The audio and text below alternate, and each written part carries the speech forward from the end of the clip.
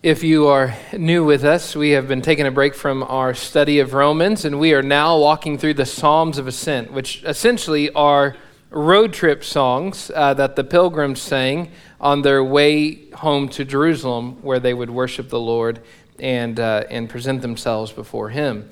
So we are today in Psalm 123. It's a short psalm, and it has a kind of a surprising ending to it, and so I hope you'll be with us, be excited to study with us today as we go through it.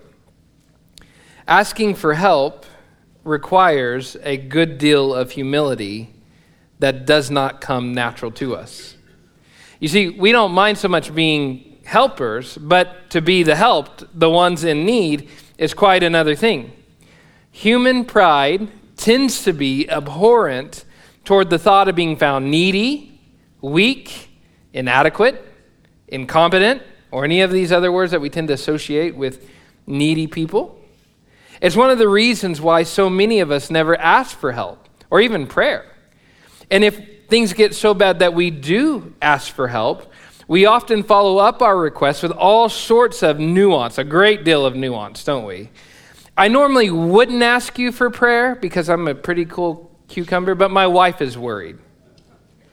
It's not that I'm in any real financial pinch. After all, I'm going to be able to pay you back in a couple weeks, so it's not like I'm really asking you for money. I'm not one of these people, right? We tend to follow up our request for help with all kinds of nuance.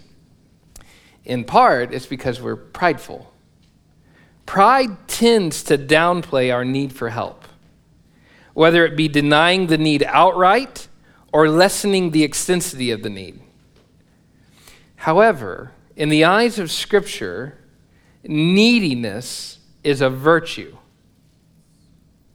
Now, before you pull your guns out and shoot me for heresy, we're going to see how this plays out. Neediness is a virtue, especially as it applies to our relationship with God. Psalm 123 takes our need as God's people and it brings it to the forefront. At the most fundamental, basic level, pilgrims of the Lord, pilgrims who are on their way to see the Lord, are those who live in a joyful, willing recognition of their need for the Lord's mercy. That's what it means to be a pilgrim. The psalm is all about having humility to recognize our need and then to look up to God for help in times of trouble. That's what Psalm 123 teaches us to do.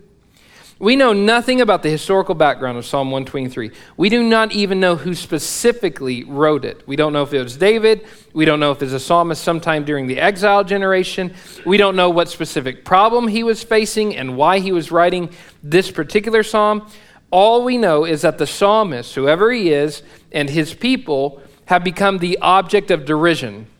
That means they're being made fun of. They're being looked down upon. This is a time when it's not necessarily a great time or an advantageous time to be a Christian or to be a follower of Yahweh at that point.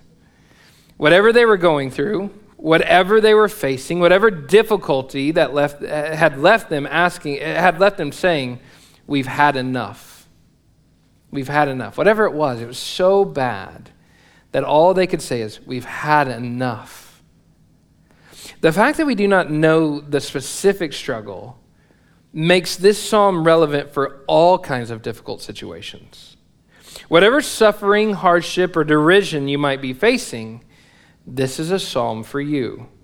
If we listen closely, we can hear the desperation in the author's voice. We can hear the desperation in the psalmist and learn how to become desperate with him for the Lord's help in our own difficult situations. Not to avoid the need, not to nuance the need, not to reject or deny the need, but to embrace the need for the Lord's mercy and to come as needy people. In the psalm, here's what we find. God's people are being marginalized and looked down upon. This is why the psalm is so tough to date. You can't just look at the Hebrew and date the psalm, right? Again, we don't know who it was. Because when have God's people not been marginalized? Have not been treated with contempt and looked down upon? God's people throughout all time have experienced this similar derision. Whether it's eye rolls or bitter persecution, contempt in the world's eyes is par for the course when it comes to following God. In some countries, like Lebanon or in some more Muslim countries, Christians face the most brutal of attacks for their open faith. In our context, we face some furrowed eyebrows anytime we take a convictional stance on any topic, anytime we're invited to speak about life or about the way things should be done, whatever. Any kind of convictional stance we take, we know what it's like to have that furrowed eyebrows, like, you're those weird Christians, aren't you? Some look at us like we're intellectually inferior. You don't really believe in all those old fairy tales, do you? Others look at us as if our very existence and our beliefs are a crime against humanity. Here's the shocker for you, though. None of this is new. None of it's new. It's not even all that abnormal. In fact, from a wide view of history, it's relatively good compared to what it's been. None of this is new. Throughout history, God's people have not just been marginalized and pushed to the margins, we have flourished in the margins. We are those who didn't get the CEO positions because of our beliefs. We are those who didn't get to run the country because of our belief. And yet we flourished and thrived anyway because of our relationship with the Savior. Scripture describes us as exiles and sojourners who have been dispersed in a world that is not our home. Furthermore, just considering that the fact that the world through all ages, ranging all the way back to Psalm 2, where it talks about the leaders and the nations and the kings raging against the Lord and his anointed one, it's no surprise that a world that rages against God is going to rage against you, God's people. You see, our world wants a world that is sanitized of God's authority, wiped clean of it. God's authority, God's way of doing things is a filth in this world that needs to be eradicated. So naturally, this makes logical sense that those of us who live under and speak about God's authority are a direct threat to that. And that comes from both sides of the political spectrum. Anytime we as God's people bring God into the picture, it can be a direct threat to both Republicans, Democrats, non-parties, or big, massive kings over across the sea. It doesn't matter. What the world feels threatened by is this idea that God is in control, that God is king. And so naturally, the king's people would receive the brunt of that. They can't harm the invisible king, but they can set themselves up against the visible people of God. You see, in this world, we just must bear it as a point of fact that following Christ means taking up crosses, being led outside city gates, enduring crucifixion and mocking, and then being left to wait for God's vindication. I don't know why that's a refreshing message to hear, I hope, because I think we've forgotten that, right? We tend to think, we've fallen into this relatively comfortable time in this really short span of world history where it's okay to be a public Christian. And I'm just telling you, the 200 and something years of this relative comfortability is not that normal when you look at thousands of years of world history. Okay, it's just this isn't normal. What we get to, even what we're doing right now, this might not be your favorite time of life in American history, but even what you're getting to do right now is not that normal. But I think it's just, let me just help you understand. There is no other path. Every path that a Christian walks leads up Golgotha. Every road.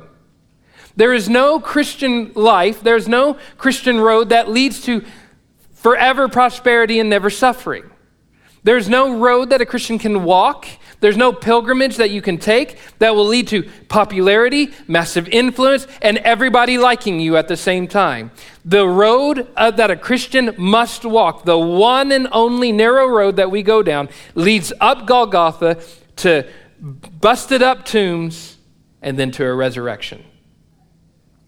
We have a U-shaped life where every single one of us follows Joseph, David, Daniel, and then Jesus himself as we go down to the pit in suffering and are exalted in our resurrection. That's the road that we must take. There is no other road. So just accept it as a fact.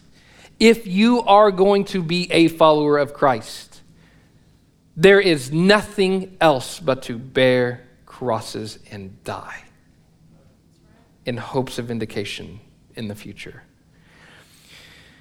Because the world's contempt on God's people is the norm, and because we don't know when Psalm 123 was written, Psalm 123 really has no shelf life. You see, it applies to us wherever we are.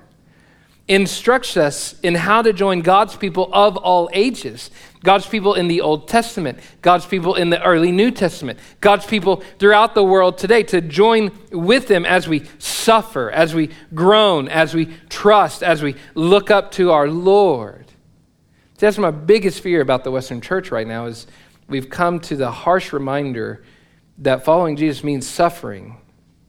Most of our angst is not about people rejecting God. Most of our angst is not about things not being done in God's way. Most of our angst is a loss of comfort. Most of our frustration is a loss to do as we wish comfortably. And yet this psalm says, you're going to be in the margins. You're going to lose money being a Christian. You know, those days back in the 60s where even your lawyer went to church because you would not have a non-Christian lawyer, right? Those days where you shopped at the gas station because they closed on Sundays, because that's what Christians should do, right? That's what the thought was anyway. And so you wouldn't shop at a gas station open on Sundays. I mean, those days are far behind us. And they weren't really all that normal anyway, or good. It opened up the church to all kinds of hypocrisy, where now a lawyer uses Christianity as a tool, as a marketing ploy, where presidents begin standing up on platforms claiming to be born-again Christians, knowing that they must do that if they're going to get voted in. That wasn't good. That wasn't a good time. It's a relatively bad time. The good times is when the church accepts its place in the margins. Because we know that the Lord doesn't meet us in the center of power. The Lord meets us in the margins, doesn't he? He meets us in our suffering. This is why Chinese persecuted Christians have such an amazing, flourishing relationship with the Lord. It's because they've learned how to love the Lord in the margins and to meet him there sweetly. They're not, if you're not going to sign up for the Communist Party, which means denouncing Jesus Christ in China, then you're not going to get the CEO job. So to be a Christian means, okay, I'll sweep floors and have my identity in Christ. Being a Christian in China means, I'm not going to sign the manifesto that says that religion is the opium of the people.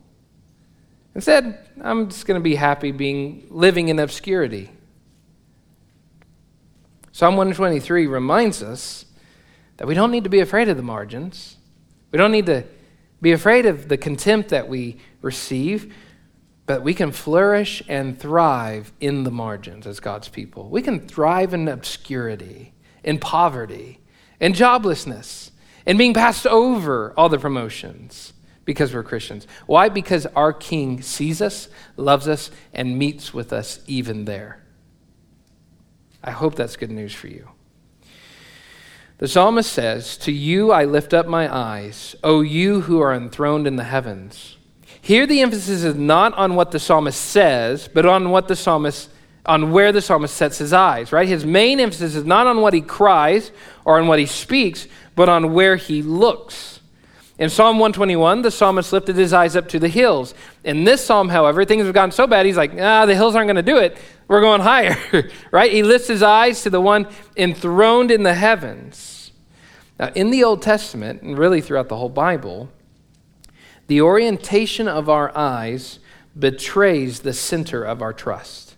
Wherever we look, despite what you say, you can say, I trust the Lord, but wherever you look at, whatever you look to help is what you are putting your center of your trust in. So let's look at a few examples of this. Psalm 25:15. My eyes are ever toward the Lord, for he will pluck my feet out of the net. We get Psalm 141:8, the psalmist writes, "But my eyes are toward you, O God, my Lord. In you I seek refuge. Leave me not defenseless." Where does the psalmist look in that passage? Not to city walls, not to fortresses, not to armies and allies or anything like that, not to weaponry, but to the Lord who is his refuge, who will not leave him defenseless. So in a context of suffering and hardship, the psalmist is deliberate to show that he looks to the Lord, not to all the things we would naturally go to. If we were in the psalmist's day and we've got this aggressive, arrogant people trying to kill us and murder us, it might be tempting to call the Egyptians. Get the Egyptians on the phone. It might be tempting to say, get the walls of Jerusalem a little higher, build them up, make a better fortress. But the psalmist lifts his eyes beyond all human hope and beyond even himself, and he looks to the one who's enthroned above the heavens. This is the faith of a pilgrim. The author's depiction of God being enthroned in the heavens displays the Lord's transcendent sovereignty over all things. Just think of it, enthroned in the heavens, which means he's enthroned over every political system that exists in this world. He's enthroned over every ruler. He's enthroned over every businessman and company and high-up CEO. He's enthroned over every weather system, every current that goes in the ocean. He's enthroned above it all. He's transcendent above it all. That's the word that we use. Transcendent means to be far up and far above, not to be naturally a part of, right? He's not contained in time and space. He's not contained under any kind of political government. He's above it all. He's transcendent. And yet, the one who is seated on a throne that extends beyond the Milky Way still hears the quiet whispers for mercy. How incredible is that? One commentator puts it this way: sitting in the heavens does not suggest remoteness or non-involvement in this world, but rather that Yahweh is enthroned, and from there, as sovereign, Yahweh can and does come to intervene in the world down below the palace. He who is high above all things makes himself accessible to his lowly people. His transcendence, his highness, does not negate his nearness. Doesn't cancel it out. Just because God is high and above all things and supreme and sovereign, he's still the God who hears you when you can do nothing else but groan in the middle of the night. Hears you singularly out of all the people of this world.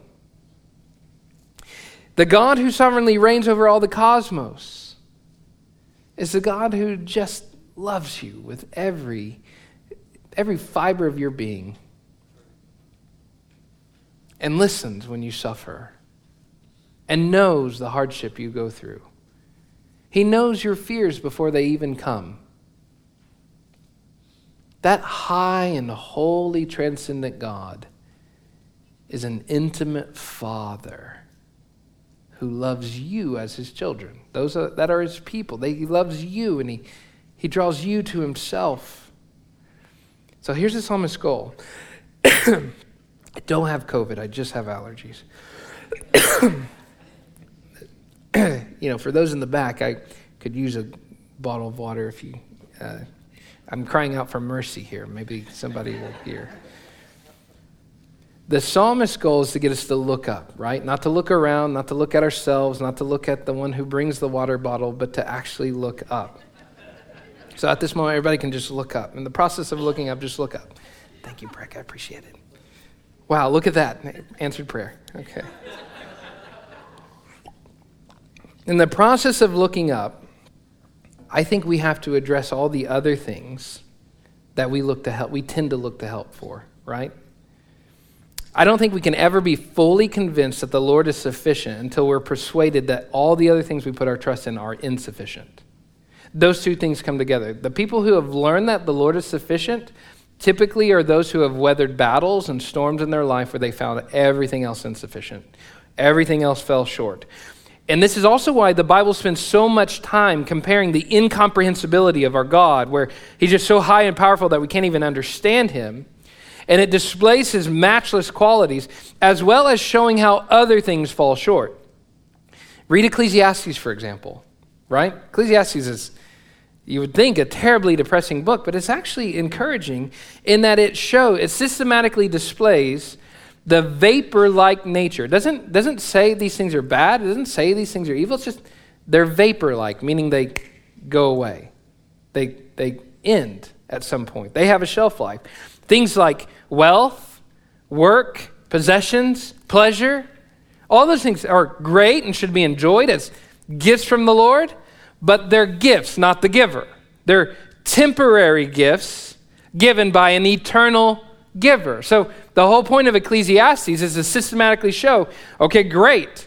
You get good health. Good health eventually ends, but enjoy the good health while you have it. You have work. Great. Everyone must retire or die at the job. Enjoy work while you have it. Money. Great. Money will fail. Dollar systems depreciate. I mean, it's just the way it goes. Enjoy it as a gift, but fear the Lord and love the giver. That's the point of Ecclesiastes. The fact is, I think oftentimes we confuse the gifts for the giver in our pursuit of trying to cling the gift, good health, good life, comfortability, all these things. We forget about the one who has given all those things in their due season and who gives us other things in their due season. He gives us times to build up, and then he sends us times where it's time to tear down. There's times that we gather and times that we scatter. He's the one who's over all those things, and all those things, as great as they are, they must not be treated as the thing themselves, as the one that we're living for. If you live for good health, I have a friend right now that's just fascinated by health, and he's learning about food as fuel and all this kind of stuff. He's just fascinated by health. Not a believer.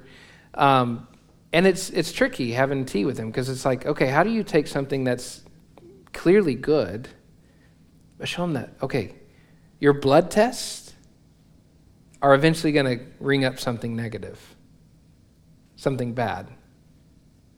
Your heart rate is one day going to stop. The same conversation about a guy that gets a promotion. I mean, it's just over and over. We must be careful not to make these lesser things that fall short into God itself, because the whole point is that God is incomprehensible. He is beyond all things, not the gifts that he gives. Whenever people begin to trust in their wealth, their security, or an idol, Scripture asks the question almost always, who is like the Lord our God? With this question, Scripture forces us to contrast the object in which we have wrongly placed our hope and to contrast it against the Lord and all his goodness. And when this contrast is made, no matter how dear the object is, it can be a relationship, it can be your children, it can be your country. It can be all kinds of things. When Scripture begs you to make the contrast between the things that you love and the Lord above all things, inevitably what we find is that the Lord is totally, unequivocally glorious, majestic, powerful, and loving in a way that nothing else is. He is beyond comparison. Everything else falls short. He is enthroned above all, and yet he hears our most intimate prayers. Therefore, this God who's above all, we look to him, not to the things that he gives, and we trust in him alone. I think this exercise in remembering the vapor-like nature of other things and the eternal, majestic, and personal nature of our God is helpful in evaluating how we drift in our faith. If you're in the psalmist's sandals, facing contempt and derision from others, how would you respond? Where would you place your hopes? Would you hope in your financial stability? Maybe you can avoid contempt because you're rich. I mean, who can hate a rich person, right? They have a lot of money. So maybe we can avoid the world's contempt because we have a lot of money. Or would you trust in your influential friends? After all, having powerful friends can protect you from having powerful enemies. Or maybe you would trust in your charming personality and your hard work ethic to save you from trouble. You pulled yourself up by your own bootstraps before. Maybe you can do it again. Well, the psalm seeks to reorient your hope and trust to where you no longer look to all these external things primarily. When contempt comes, when the pressure heats up, we should look to God who is enthroned in the heavens. Pilgrims are people who have an exclusive trust in the Lord. We trust in Him and in nothing else. We trust in Him and Him alone. So what does this trust look like? The psalmist compares it with the way a servant looks to his master or a maidservant looks to her mistress. These two metaphors highlight dependence. Just as a servant looks to the hand of his master for food or provision, the psalmist and his people look to the Lord for mercy. This is neediness at its best. At its best. That's the metaphor he makes with God's people. We are like servants who are watching our master's hand for provision. That is about as needy of a metaphor as you can get. There's only one place from which mercy can come, and it is from the hand of the Lord. Therefore, his eyes and his people's eyes look to him. Now, the phrase, till he has mercy upon us, in verse 2, adds a connotation of expectancy. The servant humbly expects his master to provide. He should, right? The master is a good provider, so he should expect his master to provide. So also the people of Israel expect that the Lord will give mercy. In other words, for the psalmist and for his people, it's not a matter of if the Lord will show mercy, but when the Lord shows mercy. This is confident but dependent expectation that defines the pilgrim's faith. God will give his people mercy. And so his people should look up to him now with humble dependence and faith-filled expectation. Faith-filled expectation. I want to make a little bit of a qualification, though. That may not be clear from the text. Expectation is not the same as presumption. Expecting God to show mercy requires your dependence and humility, while presuming God will show mercy is based in pride. This psalmist is expectant. He's not presumptuous. He comes to the Lord in humble dependence, looking to him in humility with expectation. To be presumptuous would be a totally different thing. Expectation says, God is the sovereign king who loves his people. And so I look to him knowing he will show me mercy. Presumption says, I'm a fairly good guy. So why shouldn't God give me mercy? If God's going to give anybody mercy, it's definitely me. That's presumptuous now, isn't it? There's a big difference between those two. Expectation based in humility, presumption based in pride. Expectation is accompanied by prayer. It's about as humble as a Christian can get, is to pray. Expectation is accompanied by prayer and petition. Presumption, on the other hand, here's how we know we're being presumptuous, is when we live confidently that the Lord's going to give mercy, but we don't ever pray. That's presumption. The psalmist's prayers for mercy reveal that he is expectant, not presumptuous. He says that he's going to look to the Lord till he has mercy, until he has mercy, knowing that he knows he will. But then he prays, have mercy upon us, O Lord, have mercy upon us. While he expects the Lord to intervene, his expectation leads him to make urgent and persistent prayers.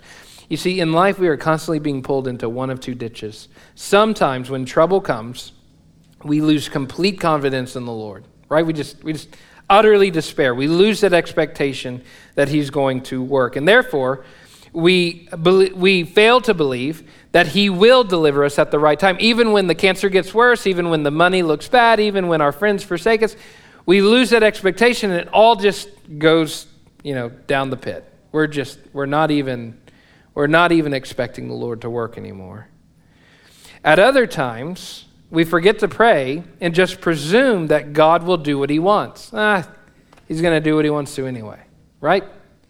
In this case, there's a form of expectation that God's going to do something, but yet it's a failure to match that expectation with humility and dependence. Psalm 123 teaches us to avoid both pitfalls. We look to God with humble, dependent expectation, and in that expectation, we humbly pray for his mercy, trusting that he is happy to give it. This is what Peter is getting at when he says in 1 Peter chapter 5, verse 7, that we should do what? humble yourselves under the mighty hand of God. And how do you humble yourselves? By casting all your cares upon him, knowing he cares for you. You see, a prayerless heart is a prideful heart. A heart that never comes to God with expectation and humble dependence is one that is based in pride, one that is refusing to ask for help. We should never despair, and we should never presume. God knows we need mercy, right? He knows we need mercy. We believe he will give us mercy. Those two things are great truths, right? God knows you need mercy. He sees you where you're at. He will give mercy. But something tells me he still likes to be asked for mercy anyway. Those two things are not against each other. To know that God is sovereign and will work, and to ask him to work are two sides of the coin of faith. And that's what it means to be pilgrim. It takes humility to look for help that comes from the outside or from above our own power and ability. Pride tempts us to look to our own resources, our allies, our skills, or anything else we might think of. And typically, if we're honest, we only lift our eyes after things get really bad. Only after all these other things fail us. It's like when we lose the vote, or when we lose our money, or when we lose our health, or when we lose our friends, or whatever. Oh, I guess now we should pray. Sometimes it's like, you should always be dependent on God. You should never look to those other things. Even as a first case scenario, these things are not like, okay, if A fails, then go to B. If B fails, then go to C. And if all those fail, then finally you pray. That's not how it works. We said last week, God has a tendency to knock out crutches from his people to show them that they rest on him, not on crutches. We trust and know and have a dependent faith that looks at God day by day, knowing that our infinite and transcendent God sees even our subtlest upward glances to him for help. We come now to verse 3, to the crisis itself. The reason the psalmist cries out for help. He says this, we have had more than enough contempt.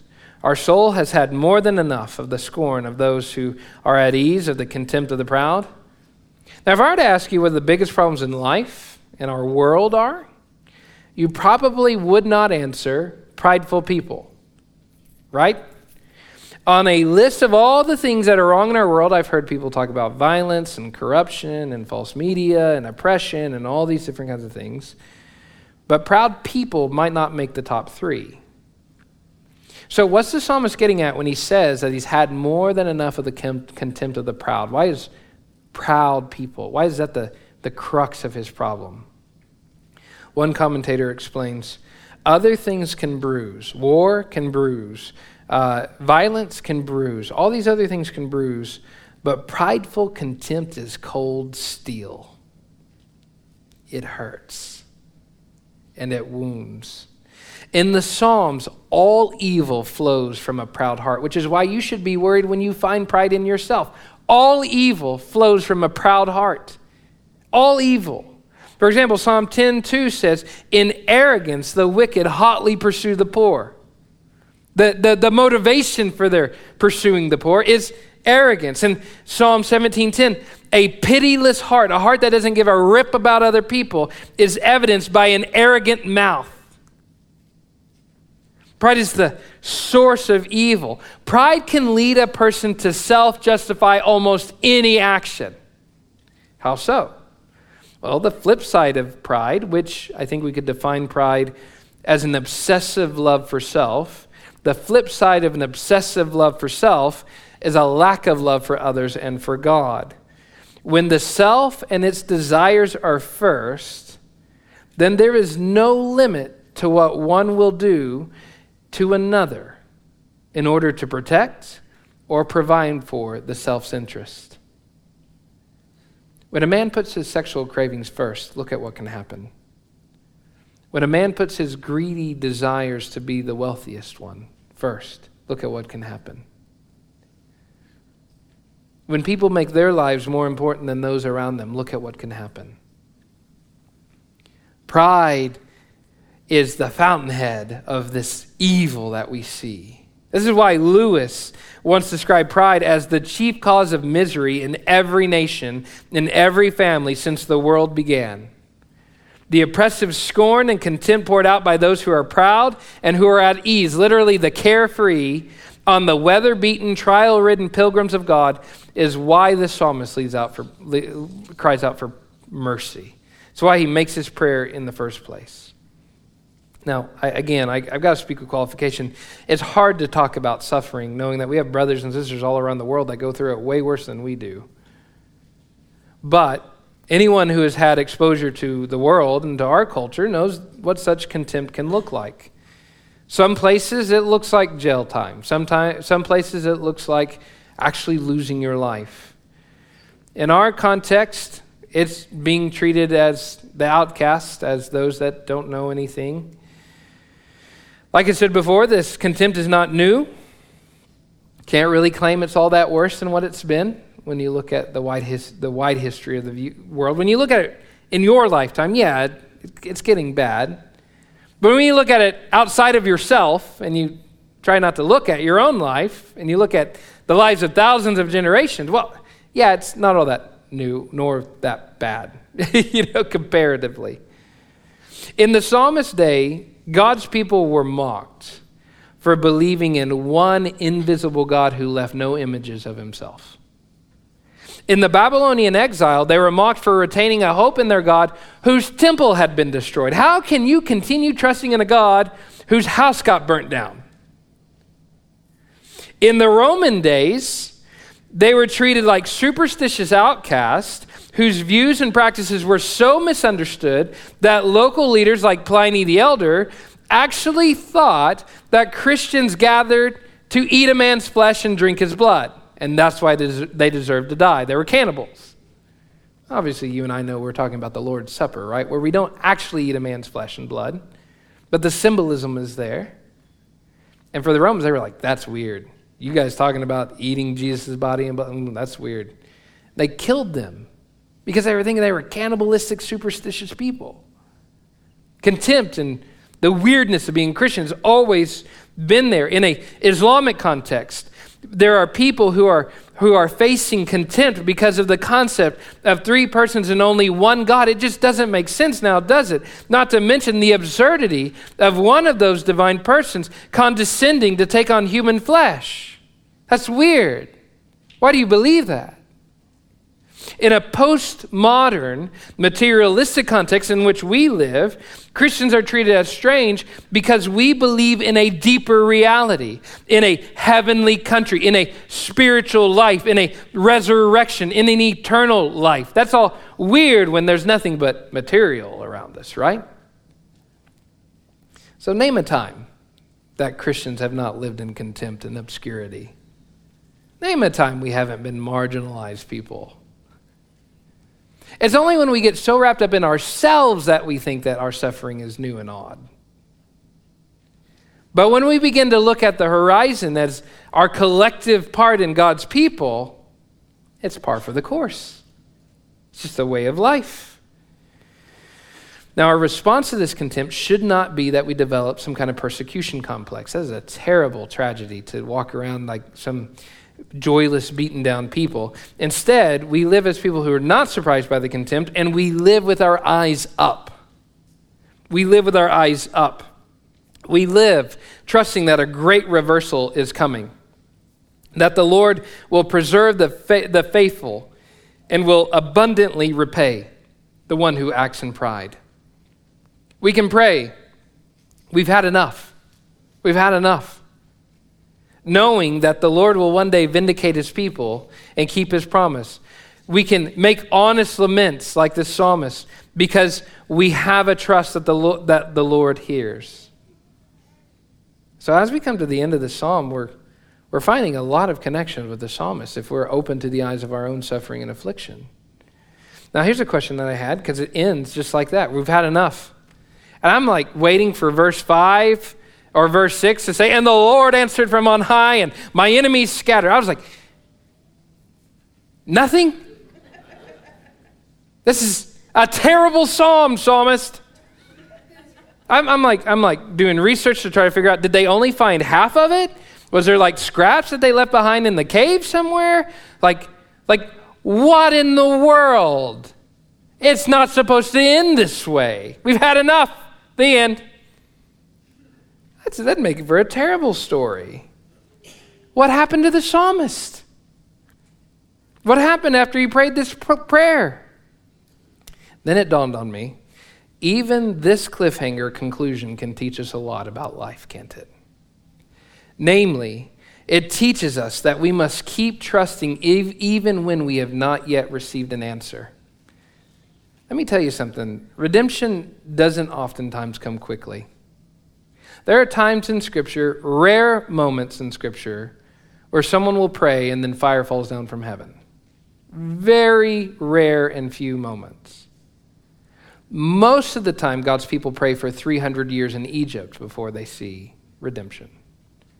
Most of the time, they suffer 3 generations under some outside oppressor before God raises up a judge. Sometimes they live generations. Most of the time, they live generations before the Messiah is given.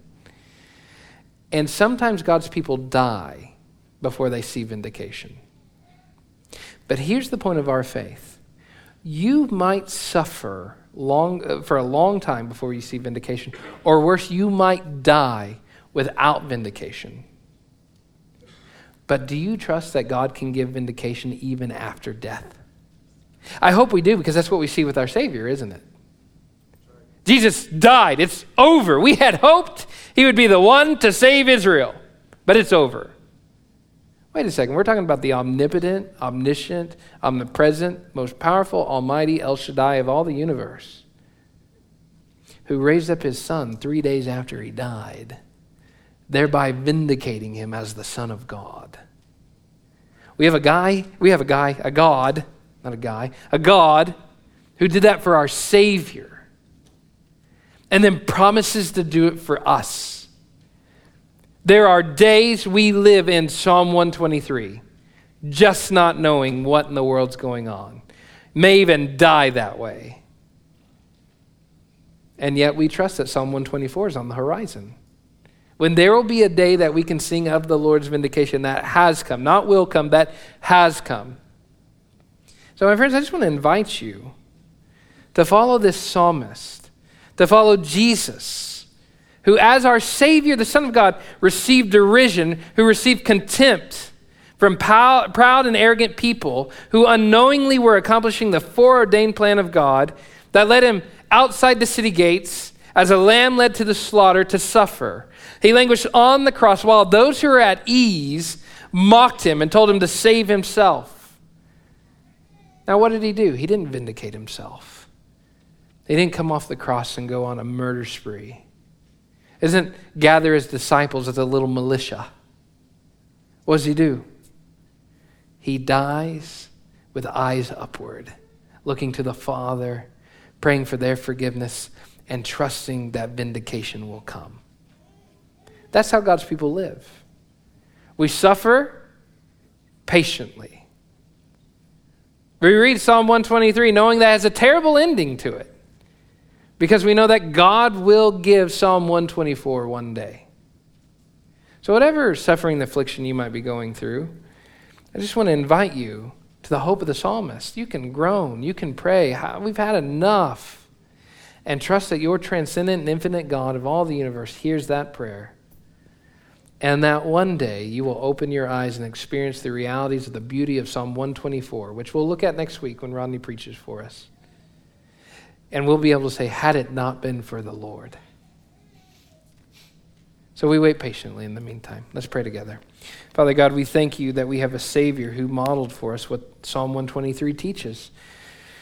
He suffered, he died, he groaned on the cross, Father. He was buried, and yet he was vindicated even after death. So Lord, we thank you for Psalm 123 and its lessons that teach us how to be patient in suffering. And even more, Father, how to be humble in asking you for mercy. So God, we wait with expectation, but we don't wait with presumption.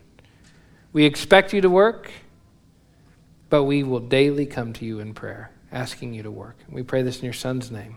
Amen.